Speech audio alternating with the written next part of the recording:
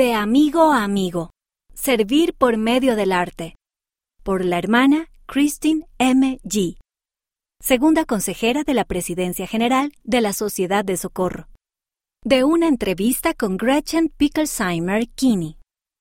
He dibujado durante toda mi vida. Cuando era pequeña, dibujaba todo el tiempo. Mi mamá me pedía que le contara la historia de cada dibujo que yo hacía. Yo le contaba las historias y ella las escribía por mí. Desde temprana edad quería ser artista. Me encantaba ver películas animadas y quería formar parte de algo parecido. Mi mamá siempre creyó en mí y me ayudó a creer que podía lograrlo. Para mejorar en arte, practiqué mucho.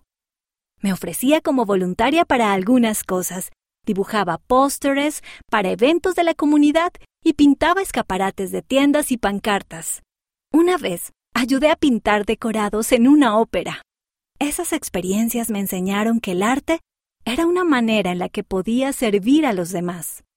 Me divertía al utilizar mis talentos para ayudar a otras personas y me sentía más motivada porque estaba haciendo algo hermoso para otra persona. Cuando crecí, me convertí en artista de Disney. Probé cosas nuevas y desarrollé talentos que no sabía que tenía. El Padre Celestial me dirigió y me guió a los lugares en los que debía estar. No tengas miedo de probar cosas nuevas. No tienes que ser el mejor en algo para disfrutarlo. Piensa en los talentos que puedes utilizar ahora mismo para servir. Cuando utilizamos nuestros talentos a la manera del Padre Celestial, Él nos ayuda a desarrollarlos y a crecer. Imágenes en movimiento. Haz tu propia actividad de animación. Una vez que aprendas a hacerlo, también puedes enseñar a otra persona. Necesitarás una hoja de papel, tijeras, un bolígrafo o un lápiz.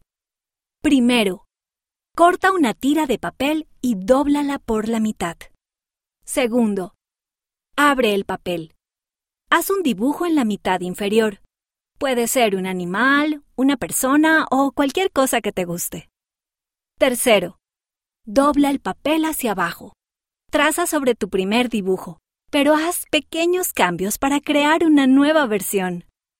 Cuarto, enrolla el papel superior firmemente alrededor del bolígrafo. Luego mueve el bolígrafo hacia arriba y hacia abajo rápidamente para cambiar entre los dos dibujos. Parecerá que tu imagen se está moviendo.